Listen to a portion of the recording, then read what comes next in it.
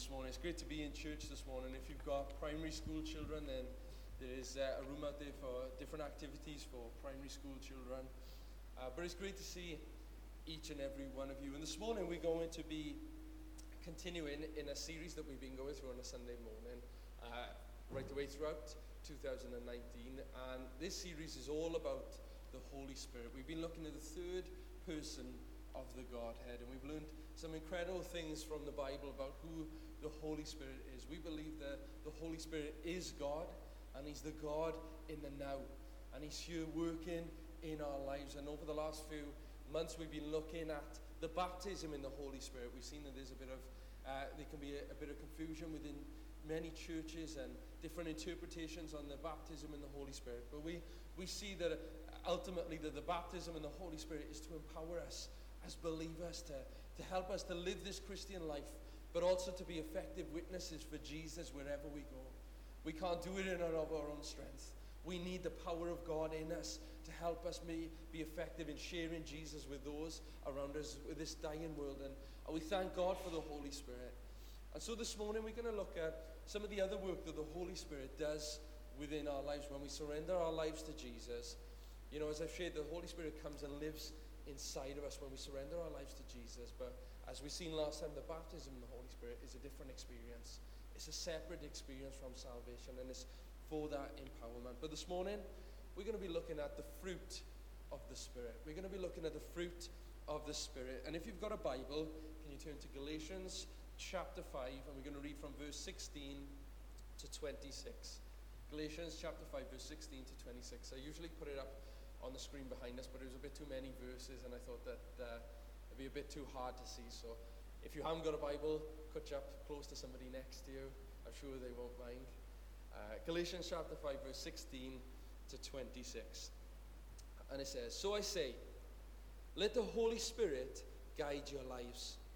Then you won't be doing what your sinful nature craves.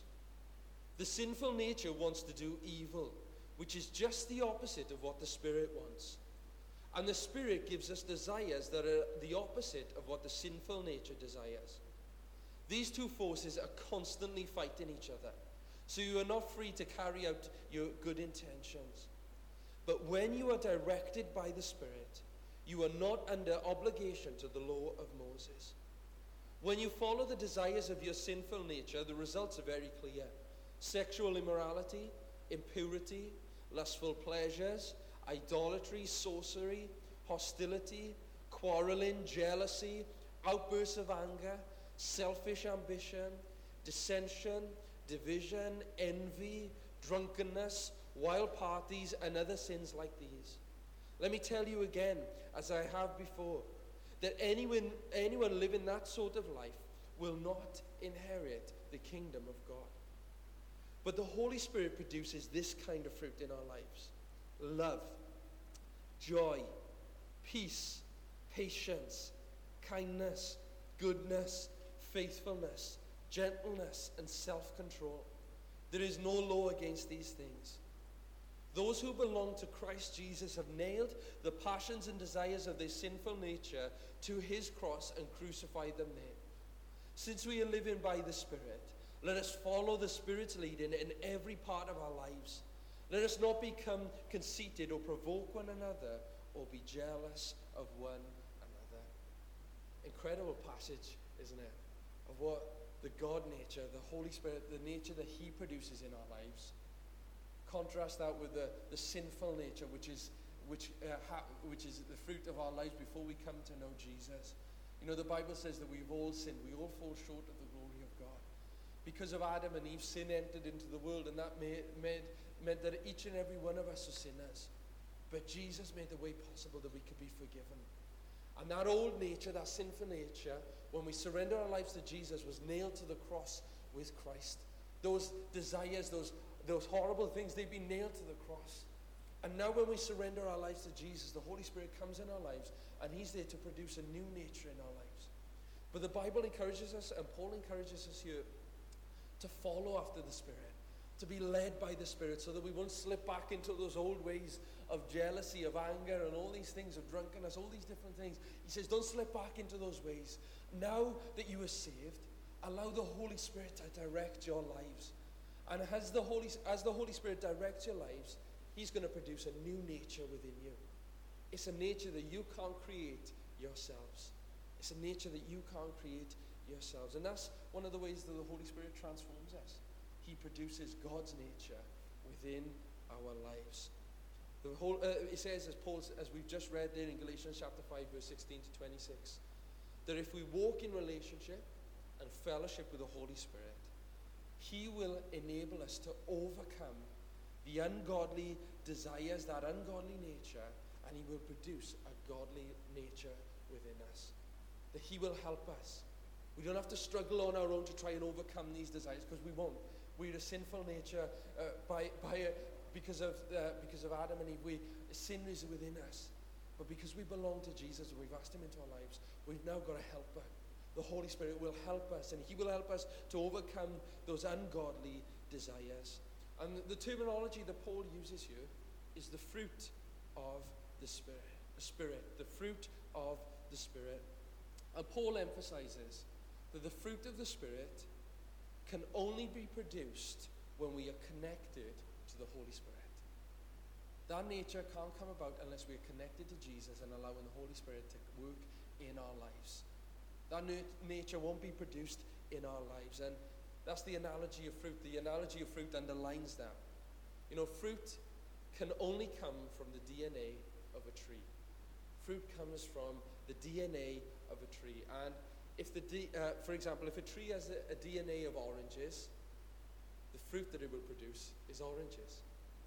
It won't produce anything else. If its DNA is oranges, it won't produce lemons, it won't produce anything else. It will only produce oranges. Likewise, the Holy Spirit within us, dwelling within us, and when we're in fellowship with Him, His DNA will result in that godly nature coming through our lives.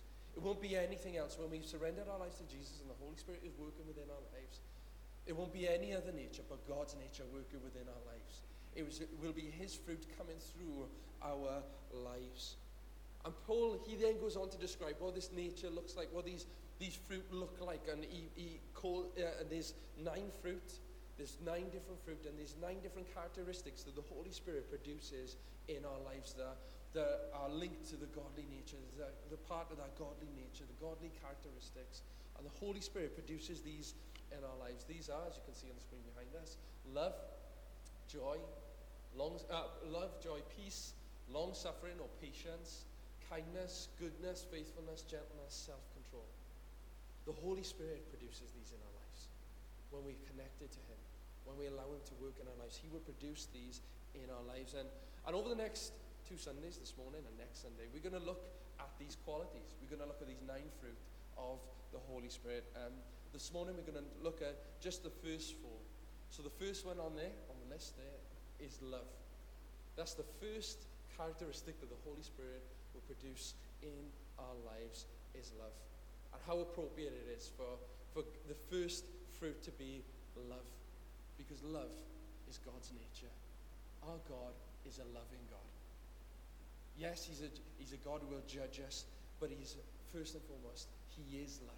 He is a loving God. It says in 1 John chapter 4, verse 7 to 8, it says, "Dear friends, let us continue to love one another, for love comes from God. Anyone who loves is a child of God and knows God. But anyone who does not love does not know God, for God is love." So the first characteristic that the Holy Spirit will produce in us, the first fruit He will produce in our lives, is love. And the Greek word used here in this passage for love is agape, which is best related as affectionate regard, goodwill, or benevolence. Affectionate regard, agape, that agape love.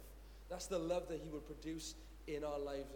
And that fits best in that famous passage in 1 Corinthians chapter 13, which I'm sure those of you who are married, or if you've been to a wedding, you all know that passage of Scripture. Love is patient, love is kind, love does not envy, does not boast. You know that passage of Scripture. That's the love that Paul is describing here. That's that word love here. It produces that within our lives. It's God's love. It's His love in and through our lives. That's what the Holy Spirit produces in our lives when we're connected to Him. I know it says in Galatians chapter 5 verse 14 that the entire law is fulfilled in that one word, love.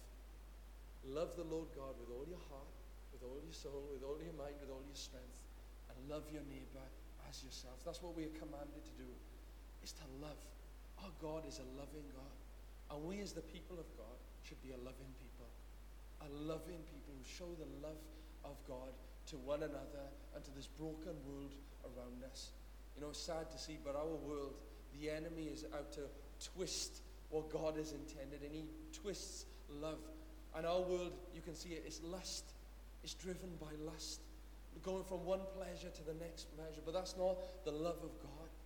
Our world is desperate for love, true love, real love. And we know that true love, real love, comes only from God himself. For God so loved the world that he gave his one and only Son, that whoever believes in him shall not perish, but have everlasting life.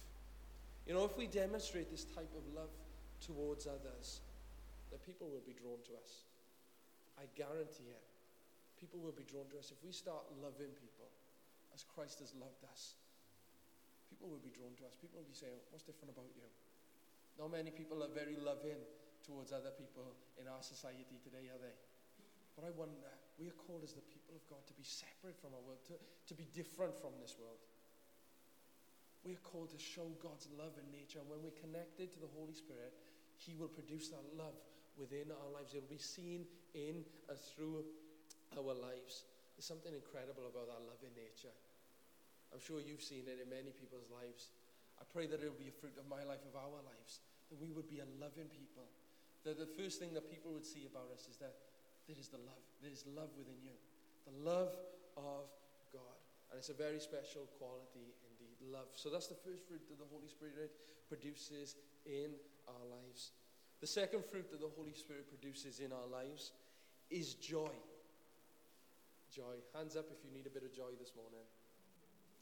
I don't mean joy Wallster, I mean, even though we know you're friendly, joy. But how many of you would like some joy this morning? True joy. Real joy. Lasting joy. I might wonder how many of us have that this morning. And this word joy is different from happiness. It's different from happiness. This word joy is different from the word happiness, because happiness is connected to our emotional state. That if everything's going okay, if the world around us is fine, then we're happy. Then people will say we're joyful. The sun is shining upon us, everything's great. But that's not what the Bible is saying in this situation here.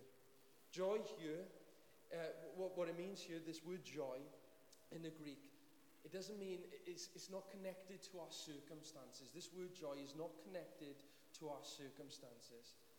This quality, this joy, lives within us because of our relationship with God. It's not because of our circumstances or what's going on around us. This joy comes because of who we belong to and who we know as our Lord and Savior. This joy comes from knowing God, having a relationship with God. And as I said, this is totally different to the way that the world sees joy, isn't it? The world's way of seeing joy is totally different to the way that the believer experiences joy. You know, what's incredible is that the most joy-filled person in the New Testament was the Apostle Paul. And the most joyful book probably in the New Testament, or one of the most joyful books in the New Testament, is the book of Philippians. But you know what's incredible about the book of Philippians and about Paul? Was Paul was writing that book while he was in prison for his faith.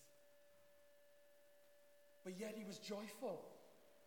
He was encouraging other believers to be joyful, but yet his circumstances said, don't be joyful, Paul. You're in prison. You're probably going to end up being killed because of your faith. But yet Paul was joyful, even though he was in prison because of that. His joy, and we see that, his joy was connected to God, and it wasn't connected to his circumstances. And that's why he could have an impact on the people around him. He knew that his God was in control of his life, and it didn't matter what happened around him, he belonged to Jesus. He knew that no matter what came against him, Jesus was with him. He was with him there in the prison cell, and he had all that he needed because God was with him. And even if they took away his life, it'd be better because he knew that he would be with his Savior, which he longed to be.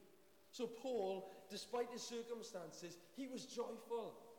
I wonder this morning, how many of us are joyful? How many of us connect joy to our circumstances or connect it to God? I pray this morning that God, by His Spirit, would change our perspective to realize that once again that our joy comes from knowing Him. And that as long as we know Him, then nothing can upset us or harm us if we would just continually look to Him. If we would continue to look to Him. That's why Paul was able to say, rejoice in the Lord always. That's hard, isn't it? That's very hard. And I know that we're humans. I understand that. I'm not saying that we're perfect people or we're false people. Paul wasn't encouraging us to be false people. He's saying rejoice in the Lord always. And he goes, again I say, rejoice. In case you didn't get it the first time, rejoice. Rejoice, you know the Lord. That's all that matters. You know Jesus. That's all that matters. You know, the Old Testament prophet Habakkuk, he also had a dose of this joy. It says in Habakkuk chapter 3 verse 17 to 18, this is what he says. He says, though the fig tree may not blossom, nor fruit be on the vines, though the labor of the olive may fail and the fields yield no food, though the flock may be cut off from the fold and there be no herd in the stalls, yet I will rejoice in the Lord. I will joy in the God of my salvation. If you know the story of Habakkuk, everything was falling apart around him. The people of God had turned away from God. But yet Habakkuk said, it doesn't matter what happens, no matter what an enemy might do to me, no matter what, if I don't have anything else, I'm going to rejoice in my God, because I know that God is on my side, that I have all that I need in my God. So I'm going to rejoice in Him. Even before I see a breakthrough in my circumstance, I'm still going to rejoice because my God never changes. He's the same yesterday, today, and forever. You know, our circumstances might change, but our Savior never changes. And that's why we can be joyful this morning. That no matter what we might face, we can have that joy which passes everything within this world, which passes understanding. We can know that joy. It's incredible. I'm sure you've read of great men and women of God who have been killed for their faith in the past. But yet they had incredible joy just before they were executed. You even read in the book of Acts, Stephen. He was worshipping God as people were throwing stones on him, murdering him. How does that happen? It's because his joy was found in the Lord and not in circumstance or material or anything else. His joy came from the Lord. And I pray that we would have a shift. There would be a shift within our lives. Say, God, our joy comes from you and not from anything else. Yes, we thank you for all the blessings that you pour out upon our lives. We're grateful for that. We will enjoy that. But ultimately our joy comes from Jesus and Him alone. So I wonder this morning, is your joy connected to your circumstance or to the relationship that you have with God? And you know that joy, it can only be produced by the Holy Spirit within your life.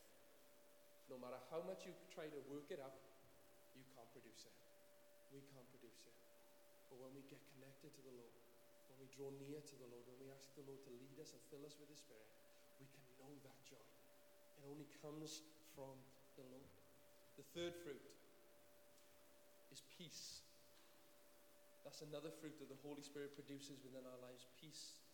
And the Greek word is irene, which has similar undertones to the word joy, to have peace. But you know, it's exactly the same sort of thing, Hugh, as Paul was writing this, that the fruit of the Spirit is peace. It's very similar to joy.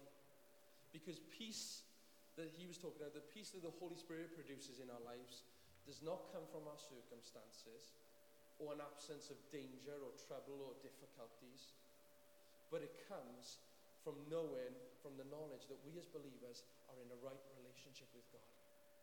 That's where peace comes from, that surpasses all understanding.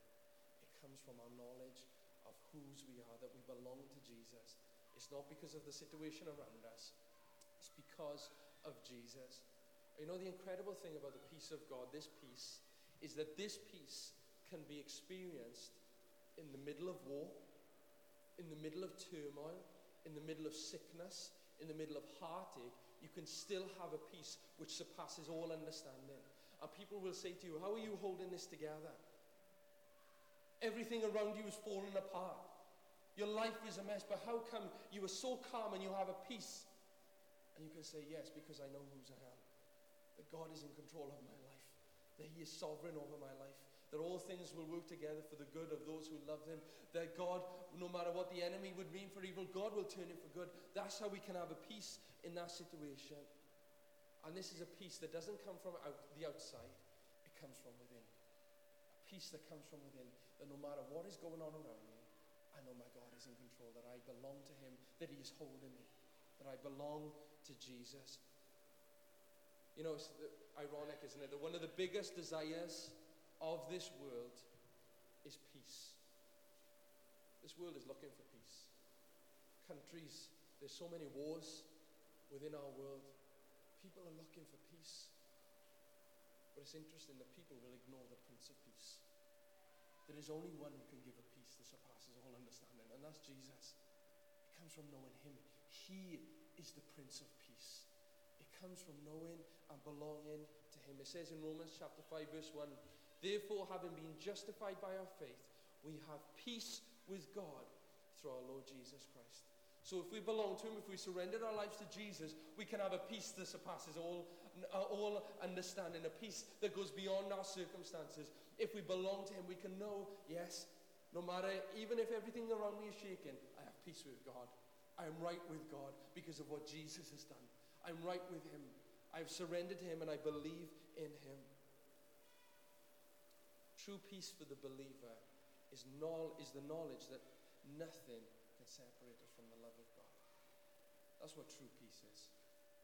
If you want to know what true peace is, it's knowing that nothing will separate us from the love of God. Nothing. I wonder, do you have that peace this morning? Nothing will separate you from the love of God. If you belong to Christ Jesus, do you have that peace? Do you have that peace that says, yeah, my future is secure and safe. I know where I'm going. I know where I'm going. Do you have that peace this morning? And that, again, can only come from knowing Jesus as our Lord and Savior and be connected to the Holy Spirit and walking in the Spirit. It's the fruit that the Holy Spirit produces in our lives. We can't produce it. But he will produce it in our lives, that no matter what goes on around us, we can have a confidence in, yeah, God's in control. The Holy Spirit is producing it in my life. He's helping me and reminding me he's in control of my future, my destiny. And finally, number 4 is long-suffering and patience. Long-suffering and patience. Patience. You know, this word is often translated as patience, and patience is to do with. It's not to do with difficulties or trials. It's actually having patience with other people. This is what the Bible is saying here, that the Holy Spirit will produce patience within us so that we might be able to bear one another. We might be able to be patient with one another. You know, it's a quality that no matter what someone has done against you, you won't look for revenge. You'll trust that God will sort it out, that he will work it out. And I've had that even within my own life, where I've had people, you know, you can just sense it sometimes, where the enemy's out just to try and get you and to throw you off, to steal, kill, destroy your faith. You know, people can come against you and try to discourage you and make things feel awkward for you. I've had that. But, you know, in the midst of those difficult circumstances, you know, it could kick off. I could pull that person aside, could argue with that person. It's easy to do that, isn't it? You know, the best thing we can do and the hardest thing we can do sometimes is bring that person before the cross of Christ. And that's what we've got to do, and I've had to do that. And you know, it's amazing, as I brought these situations before God, these people and these difficulties before God, God works it all out. God will solve it all. And that's what he's saying here, is that it's almost like that grace and mercy towards others. That's the fruit that the Holy Spirit will produce in our lives. It will to be able to have that grace and mercy towards one another. It's in allowing God to do and to work out the situation. No matter what someone might have done against you or harmed you or hurt you, it's saying, God, okay, I'm handing it over to you. You work it out. But I trust in you. And that's the fruit that the Holy Spirit produces within our lives. It says, as you can see on the screen behind me, Ephesians chapter 4, verse 2, always be humble and gentle. Be patient with one another. Make an allowance for each other's faults because of your love. We all fail. We all stumble. We all mess up on times. We all get it wrong. Even me as a pastor. There'll be times when I will let you down. And the reason for that is because I am not God. We are humans. We will all fail. We will all stumble. But the Bible encourages us, be patient with one another. Don't just cast someone to the side. Don't argue with them. Ask God to help you resolve that situation. Work it out. Ask God to give you some patience within that situation, that patience to deal with that circumstance. Ask Him to help you to do that. You know, this fruit is the quality of being patient with people, even when they don't deserve it. That's hard, isn't it? When someone doesn't deserve it, when you know someone, that person deserves something else. You're saying, actually, I'm not going to give them that. I'm going to wait, I'm going to be patient, and I'm going to hand it over to God. I know all ultimately it's a grace that flows out of us as believers. It's a work of the Holy Spirit, and it comes as we are reminded that God has forgiven us, that our God is patient with us. And you know, next time you feel impatient towards someone and angry towards someone, just remember how patient God has been towards you, how merciful He's been towards you, how gracious He's been towards you, and allow His grace and His mercy to pour out of you, to be gracious towards somebody else. We know better than anyone if God can forgive us, and let's forgive others. Let's be patient with others, and also be patient within their walk as well with Christ. You know, sometimes, we want people to just push on in their faith. You know, sometimes we can wonder, why isn't that person serving? Why isn't that person further ahead? We've got to be patient with one another. We're all on different aspects of this journey. We're all different. But God is working within all of us to that work of salvation. He'll bring it to completion. So that's the fourth fruit that the Holy Spirit produces in our lives. And as I said, I'll admit, I can't produce that. By my nature, I'm not a very patient person, and I need God to help me be patient sometimes with others. It's God who will produce it, and it only comes as we connected to Him and as we walk with Him. You know, it's amazing, all these different fruits, and I'll say it again next week, but all these different fruits, we can't produce any of these out ourselves. It all comes from being connected with God. And the reason it comes from God is so that we won't boast in ourselves. It's not saying, look at me, I'm a super Christian. Look at me, look how loving I am. Look how compassionate I am. Look how patient I am. It's not about that. Just allow God to do that in your life, and it's for His glory. Allow Him to produce that fruit in your life so that He will be lifted up. He will be seen. Others will be drawn to Him. That's why.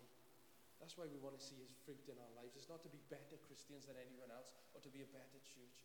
We want His fruit to be produced in our lives so others would see Christ in us and come to know Him. That's why we want His fruit in this church. That's why we want to be a fruitful people. We want to see His fruit in our lives. So next Sunday we'll be looking at the 5 remaining of the fruit of the Holy Spirit. However, this morning, as we do come to a conclusion, I wonder, are those 4 fruit evident in your life? I'm looking at myself. I'm speaking to myself before anybody else. You know, it's easy to judge other people, isn't it? It's easy to pull someone along and say, you need a bit more love.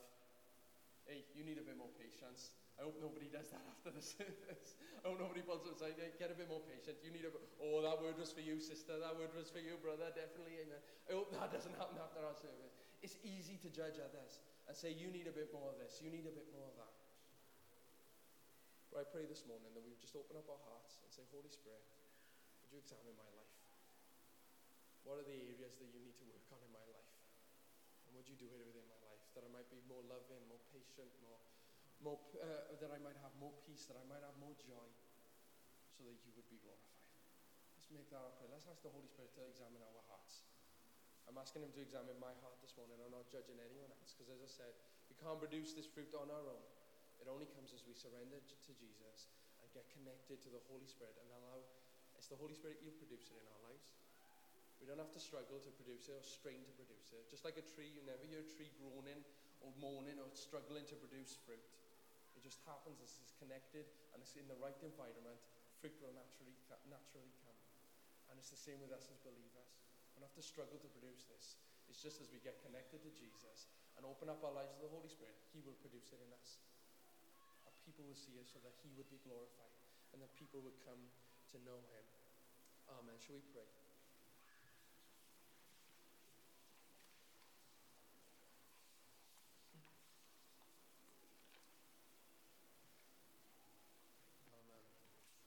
This morning, first of all, I want to give an opportunity. Maybe you've come here this morning and you've heard a lot about God, about Jesus. You've heard about this loving God who longs to have a relationship with you, who's got a plan and a purpose for your life, and has also made a way possible that when you die, that you can know that you're going to heaven, that you're going to spend an eternity with Him. But maybe you've come here this morning and you don't know Him as your Lord and Saviour. As I said a little earlier, then I want to give an opportunity, first of all, to lead you in a prayer, to say a prayer that you can repeat quietly in your own heart, and you can ask Jesus into your heart this morning. You can know Him. You can know forgiveness of sin. You can know that hope this morning. You can know the love of God this morning. Is there anyone here this morning? I'm just going to wait a moment. If that's you, just lift up a hand as an indication to me and take it back down again, and then I'll say a prayer that you can say quietly in your heart to ask Jesus to come into your heart. It's the best decision you will ever make. Is there anyone here this morning? I'm just going to wait a moment. Just lift up a hand and take it down again. Is there anyone here? Maybe we all know the Lord as, maybe we all know Jesus as our Lord and Saviour this morning. But as I've encouraged us, let's just ask the Lord to search our own hearts. And let's ask Him to begin to produce our life and His fruit within our lives so that He would be glorified.